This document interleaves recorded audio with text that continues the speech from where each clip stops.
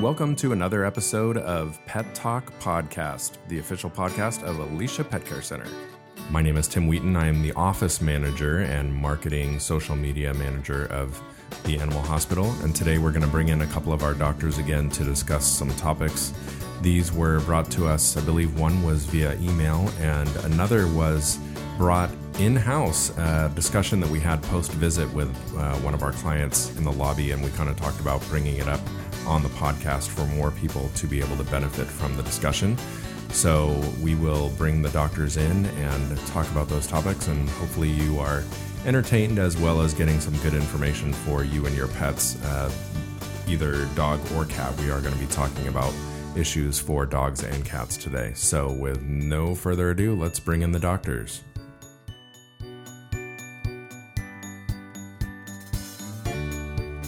All right, so today for our episode, we are having in Dr. Wheaton and Dr. Foreman to discuss the topics that have been brought to the table by some clients through social and emails.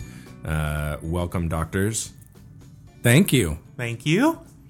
We will start off with the first topic, which came to us in a question from Susan, who asked how often she should be bathing her dog, as far as how much is too much, and like how little is too little. Like she wanted to find that balance of, she wanted to know how little is too little, as far as she doesn't want to let her dog get too dirty, but she doesn't want to be overdoing it.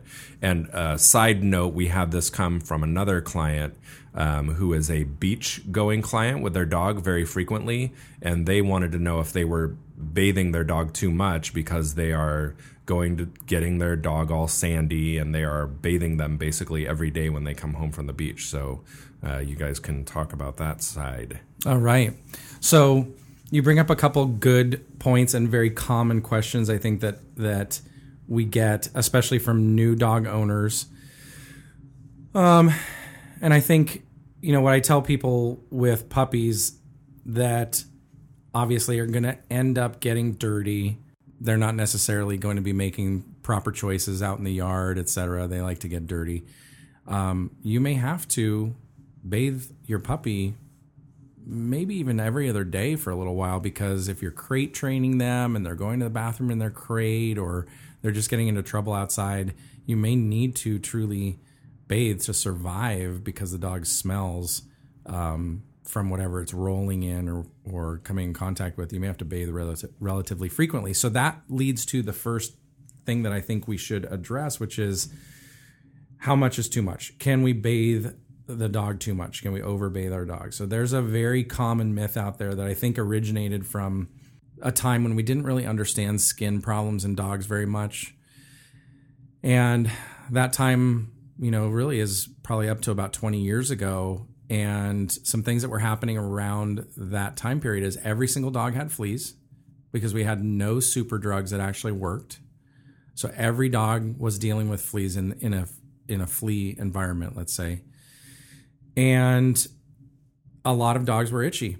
And we really, truly, as veterinarians, certainly 25 years ago and beyond, we had a very poor understanding of allergic dermatitis in dogs, an allergy called atopic dermatitis, and how it worked and what the problems were that the dogs were dealing with, and how to parse out what's flea allergy, what's an environmental allergy, what could potentially be coming from improper ingredients in food. And this really, I think, relates back to our challenge as humans to connect the dots. So what I think a lot of people were witnessing back then were itchy dogs that had allergies of some sort. Probably all of them had some degree of flea exposure and itchiness related to fleas, and most of them were on foods that had grain ingredients that can increase itch, and some of them had atopic dermatitis. And so there were a lot of itchy dogs out there, to the point of now we have people, I think, come in that have had experiences with dogs back in that time period, where they sort of assume that there's a normal level of itch for all dogs. A normal amount of itching for dogs is 0. So when you have an itchy dog usually from allergies.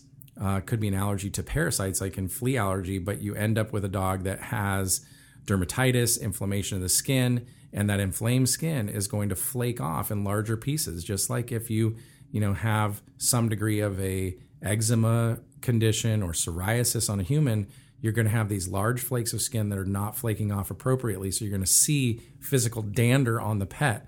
So then you put connect the dots with human reasoning that because the dog has dry looking skin, that is why it's itchy.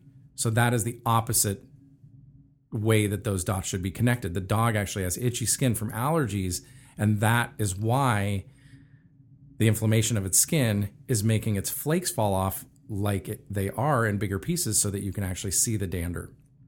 So it's not dry skin causes itchiness, it's itchiness causes dry skin. And so that all got wrapped in with the frequency of bathing. So you're going to have, back in that time period, a lot of dogs with itchy skin that have dander that are getting bathed in whatever frequency. And so really easy for someone to get super confused. So in my 20 years of experience, I definitely have not witnessed a single case where I thought this dog is being bathed far too often and that is their problem. They have itchy skin because they are being bathed incorrectly or too frequently, or they're being bathed with the wrong kind of generic shampoo, and that generic shampoo is, causing them to have irritation of their skin. Really, truly, like almost every itchy dog is going to be an allergy dog unless it has a skin mite or a parasite. So we don't see contact allergies in dogs very often at all. It's so exceedingly rare, where in the human side, you have people that have a latex allergy or they have an allergy to a lotion or something like that. We have very different skin than dogs and cats do. They have fur, we have hair, they have a lot more of it. They have this big barrier.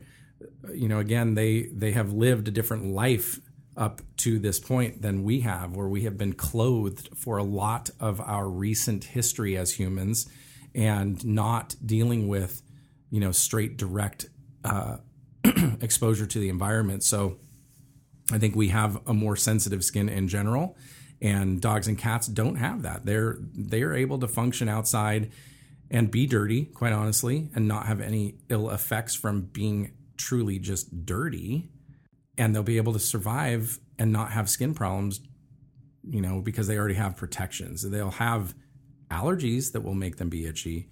But the short answer to this story is I don't think that you can overbathe your dog if you're using a regular standard shampoo. And I'll echo the point that I make to my clients a lot, which is what is the right shampoo to use. And my father was a veterinarian for his whole adult career, and his recommendation was to use Joy liquid detergent. So I don't think that I need to necessarily endorse Joy liquid detergent, but the point is, I don't think you really have to be fancy with your shampoos. I don't think you need to get the Paul Mitchell shampoo that's made for dogs and spend, 10 times more than Joy liquid detergent. You're really just looking to get the dirt off. You're not trying to do anything further with your bath unless, Dr. Foreman, you're dealing with a case that requires a medicated shampoo. So I'll push it over to Dr. Foreman to kind of ask or answer that question, which is, talk about the different types of shampoos that are out there for dogs that might have a skin condition that might benefit from a shampoo. Yeah, so there are several varieties and brands, and essentially most of those brands are boiling on the factor, does it have an antibiotic or an antimicrobial property, or does it have some type of antifungal property to it? And there are various spin-offs of that. Yeah, sure, there's a fancy name to all those brands, but really when you break it down, it boils into those general categories. And yeah, when your dog does have a medical condition, some type of skin disease, whether it be allergies or infections or something like that, there are specific times that I do recommend the use of those particular types of shampoos in a certain degree of frequency. Usually I recommend once or twice a week, for a couple of weeks, and then we reevaluate and see how the skin is responding with the other treatments. So it all depends on ultimately what is your pet suffering from and the degree of, is there an infection? What are we treating it for? And what are the other treatment options besides just shampoo therapy?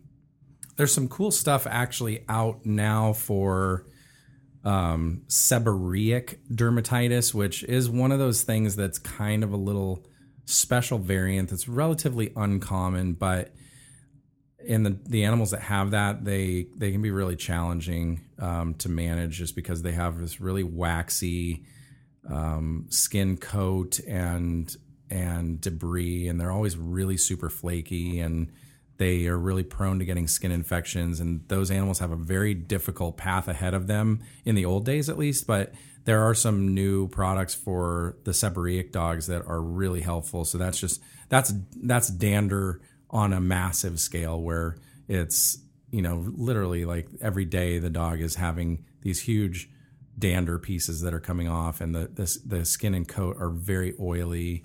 It's pretty gross. It's a pretty yucky skin problem, but there are some advances out there for that. It's kind of nice to be able to have an all-in-one. There are a couple all-in-one shampoos that are out there. So I think here at Alicia Pet Care Center, we oftentimes will use something like that, a universal medicated shampoo that truly is going to get a fungal infection, a bacterial infection, mild seborrheic dermatitis, et cetera. So it's kind of nice to have something like that. But there are some focused shampoos. There's a whole host of shampoos that we can dole out if we need to. So this may be a minority that would go into this side of it, but what about cats? I know that they bathe themselves very frequently. Most cats bathe themselves very frequently, etc. Is there a point where a cat owner can be or should look at their cat and say, my cat needs a bath, aside from the obvious, like my cat, got sprayed by a skunk or was outside and got splashed in the mud or whatever? Is there something that differs with dog and cat bathing at all? Well, there's a couple differences. One would be that you're probably going to get bit by a cat when you bathe it. They don't really like getting bathed most of the time, and cats, when they don't like things, they do sometimes lash out a little harder than a dog would. But I think a kitty cat is going to require a lot less bathing just because they are self-groomers, and dogs are really horrible self-groomers. We have people come in all the time with their itchy pets, dogs, I should say, itchy dogs that are licking their feet, rubbing their muzzles, licking their undersides, and the owner will present those animals to us potentially and say that they groom themselves like a cat. Well, there is no dog that grooms themselves like a cat. So just to segue on your question, Timothy, if you have a dog that grooms itself like a cat, it's itching itself. It's scratching itself. It's scratching an itch in the only way that it can. It's not cleaning itself because it wants to be clean. Dogs are not that way, even if we think that we have a dog who's very meticulous about its appearance. That's not what's happening.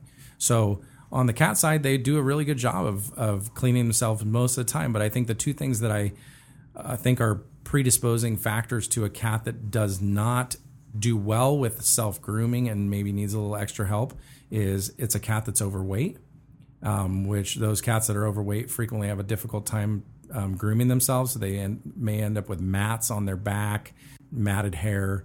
They may end up with a lot of dander, but I think a lot of times that dander emanates from the wrong kind of food, which is a big reason why most of our cats get overweight as well. So when you're feeding a strict carnivore, grain-based diet that has very little animal content in it, it's not going to do well. It's like a cow eating a chicken burger for lunch. It's the exact opposite nutrition of what they're built to get. And they have gone through this time period, these eons of their time on the planet, eating a specific way, and then all of a sudden we feed them the opposite. They're not going to do well. Their skin is going to suffer. Their skin, we talk about the skin being the window into the animal. If the skin and coat is not healthy, you can make a judgment oftentimes that the inside of the animal is not healthy. That doesn't necessarily stand with allergies, but with a cat that's overweight, that has a bunch of dander and greasy coat, most of the time that cat's going to be on a dry, grain-based food, eating the wrong food, getting too many carbohydrates, getting too overweight because it's not eating right, and it's eating potentially a little bit too much for itself, and then it can't self-groom. So those cats, actually would benefit from having some degree of shampoo therapy or potentially some of these sprays for seborrheic dermatitis. But most of the time, honestly, you can fix it with other things besides bathing. But in the short term, you could do a bath, and you could do a medicated bath on your cat as well. It's just a lot harder to have them be a compliant, happy patient that's not going to freak out. My cat hates to be bathed.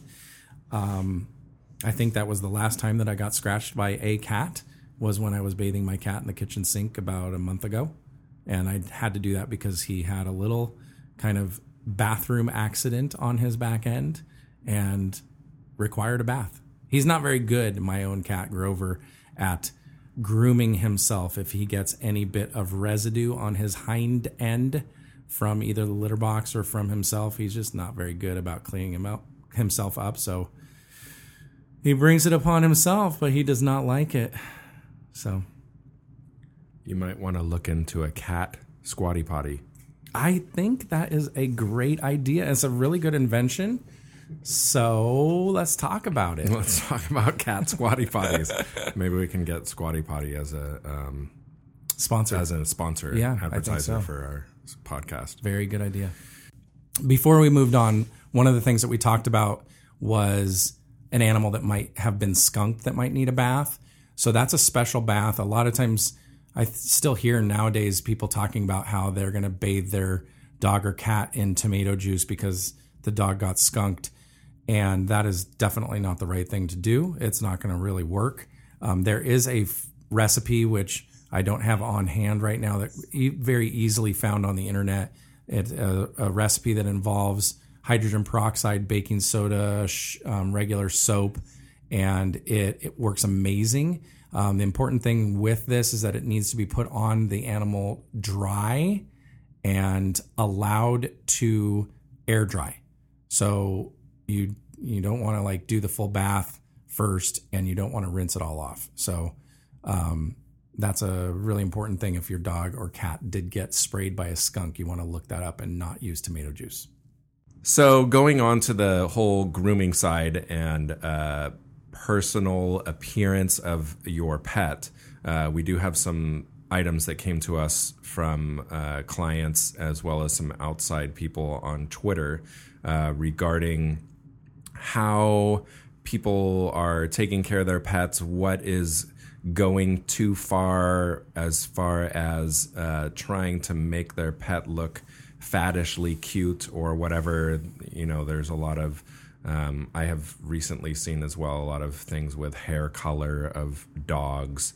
I think some of the ones that I've seen are kind of the purse carrying dog crowd, the Paris Hiltons of the world.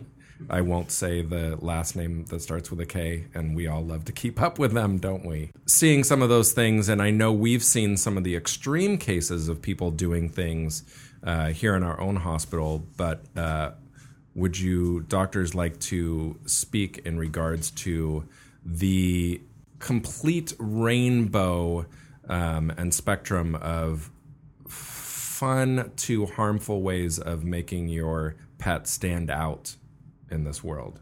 Dr. Foreman. Well, certainly, yeah. We can do a lot to our pets to make them look cute and things like that. We've seen, people using hair colors and, benign things like that. And that's all good and probably relatively safe. Where it goes to the extreme is things like you wouldn't put in your own hair bleach, those types of things to turn their fur color white or any other color. I think you can take things to a certain extreme, and hopefully just, if that is your cup of tea to, make your white animal have green hair or for St. Patrick's Day or whatever, then, try to be as safe as you can and look at the ingredients and say, yeah, I think it's relatively safe. If you would use it on your hair, I think it would be relatively safe. But I wouldn't go dumping bleach on my dog's hair. Painting nails, a lot of people do paint their dog's nails, and that's all fine. I don't think that's very harmful at all. But then, on the other hand, we've seen some animals come in, that they're at a much more extreme level. Things like cropping the ears or making the ears stand up. That is an extreme case where I've seen some owners want to do that themselves. So they try different methods to get the ears to stand up, and again, have no medical background for doing those types of things. I've seen dogs come in that, maybe inadvertently speaking, the dog gets a collar put on as a puppy, and then the owners fail to expand that collar as the dog gets bigger. So I've seen, dog collars get embedded into, their fur coats and skin and cause some pretty major lacerations in their skin. So you get a lot of extremes here. You just try to be safe and use common sense for what you want your dog to look like. Dogs are pretty happy being just dogs the way that they were. Mm-hmm. So, yeah, I think one of the most extreme cases that we saw like this was maybe a year and a half ago here at Alicia Pet Care Center. We had a dog that came in that the owner, for whatever reason, I can't remember exactly why, but they had put rubber bands on the tips of the ears. I believe that they were trying to do something about getting the dog's ears and the hair on the ears out of the dog's face or something along those lines. But unfortunately, you can't do rubber bands very easily on people and animals that have extremities that can then lose blood supply. So unfortunately, the ear tips on these dogs lost blood flow and just died, and those ears had to be surgically remedied. And I think the entire ear flap on both ears were removed surgically on that dog. So a very unfortunate circumstance that can come out of things that are just, kind of common sense. Don't do this type of thing. So I'd be careful with rubber bands or anything like that. A scrunchie, we've seen scrunchie issues on dogs like that same kind of thing before. And just, the do-it-yourself situation that goes on in veterinary medicine is a little bit at an extreme, I think, right now. And you just have to be careful about some of these things that you do, bandages and things like that really they're very easy to mess up. And the consequence, as we have done, I think probably one amputation per year for the last 3 or 4 years on home bandage jobs that might have just been honestly for a dog that tore its toenail off, and the owner did the bandage at home, did it way too tight, and we ended up having to actually amputate the entire leg because they cut off blood supply to the foot. So just be careful with those kind of things.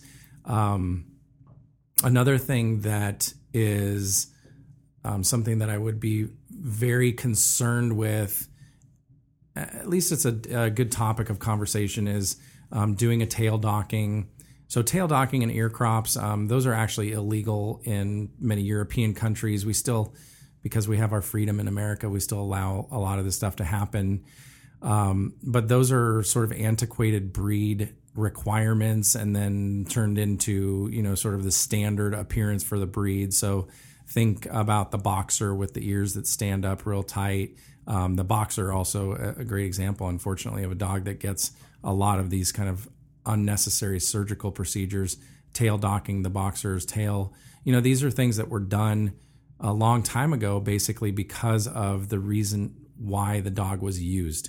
So if the dog was out and it was a working dog, you wouldn't want the dog to have a big long tail that was, whacking everything in sight, and then you get a cut on the tail that doesn't heal. And so a lot of these things had a purpose back in the old days, and nowadays they don't really have a great place in veterinary medicine, which is why you'll find it's very difficult to actually find a veterinarian to do ear crops or tail dockings because they're not really something that most veterinarians would support. So one of the other things that people will oftentimes think about cosmetically for their dogs typically is removal of dew claws. So the dew claw is the thumb of the foot, I suppose. It's the first digit, and it doesn't hit the ground when dogs walk, so it does not self-wear. It's prone to getting too long, and if it's too long, just like any other nail, it's more likely to break off. And so in the old days, again, breeders or whoever had the dogs that were being born would take the dew claws off, typically in the first couple days of life on these puppies. Typically that would be done without any anesthetic or pain control or any aftercare whatsoever. So it's definitely not something that our current society and our current outlook as veterinarians really can endorse. But I think the bigger issue is we see torn nails all the time, and there's equal odds on what nail is going to be torn. It's not frequently the dew claw. It is occasionally the dew claw, but I think it really matches up to the overall frequency of just what, you have 5 nails on each paw. You've got a 20% chance of it being nails 1 through 5. So it's not something that we really endorse here, but we will do it if it's really desired by the owner. It should not be done without anesthesia or pain control or anything like that. So typically that means that it's being done at the time of a spay or neuter. And if it's being done on a dog of that age and size as a spay or neuter kind of situation, then it's going to be done totally differently from the way that it would be done at home by a breeder. So Dr. Foreman can talk about what that would actually entail. So, so basically, if your dog or pet needs its dew claw removed for a specific reason, we definitely take that into account and consider it and discuss it. So we do anesthetize them under a general anesthetic, and we will go on ahead and surgically remove that digit, which is basically taking off that toe, that part of the bone, and stitch it back together and recover him or her, and make sure that your animal gets proper antibiotics or pain control. That's a big important thing. You wouldn't want your finger to be, chopped off and you don't have any pain control. So we want to make sure that their pain level is controlled very well. And again, these are done in specific situations. Essentially, if I do see a dog that comes in and he or she has a dew claw, I say, Fluffy has a dew claw there in the back. Be sure to always get it trimmed, because sometimes that gets overlooked at the groomers. Like, they'll miss it just because it's not sitting right in front of them. And a lot of times we can alleviate the problems just by having a properly trimmed nail in the first place, without any complications of them ripping it or tearing it or things like that. But if it does need to be removed, we always do consider, yes, we can offer this service to you, but we try to do the best job and make sure your pet is comfortable. So that's basically a toe amputation, right? Yes. So that's important to understand, that it's, removing dew claws is amputating a toe. So we don't go into that lightly. We want to make sure that everybody understands that. I think that covers the topics that we had for the two of you today. I appreciate both of you coming in to sit down and spend some time with us for this episode. And you can say you're welcome. It's been thoroughly enjoyable. Yeah. I enjoy sharing all of our wisdom and allowing our clients to actually get a little free advice and getting to know the voices of Alicia Pet Care Center. So we will have another episode primed and ready for you guys to listen to after this, make sure that you are getting your questions into us either via our Facebook, which is Alicia Pet Care Center. We are on Instagram and Twitter and Snapchat, all as APCC Vet. So you can send us anything by that, or you can send us an email to wecare@mypetsdoctor.com. That's wecare@mypetsdr.com, and I'll make sure that we get that into the mix for our doctors to discuss. So thanks again for listening. Don't forget to subscribe. Yes, make sure. That is a very good point, Dr. Wheaton. It's very important that you go and find us on iTunes. It's great for our podcast to get seen by more people and for us to be in that category that is right up front for the iTunes users. So find our podcast there on iTunes, subscribe, leave us a review. We love that feedback, and the reviews also help it be in the new and noteworthy category there on iTunes. Hey, Serial, we're coming for you. He means it. All right, thank you very much, and hope you enjoyed the episode.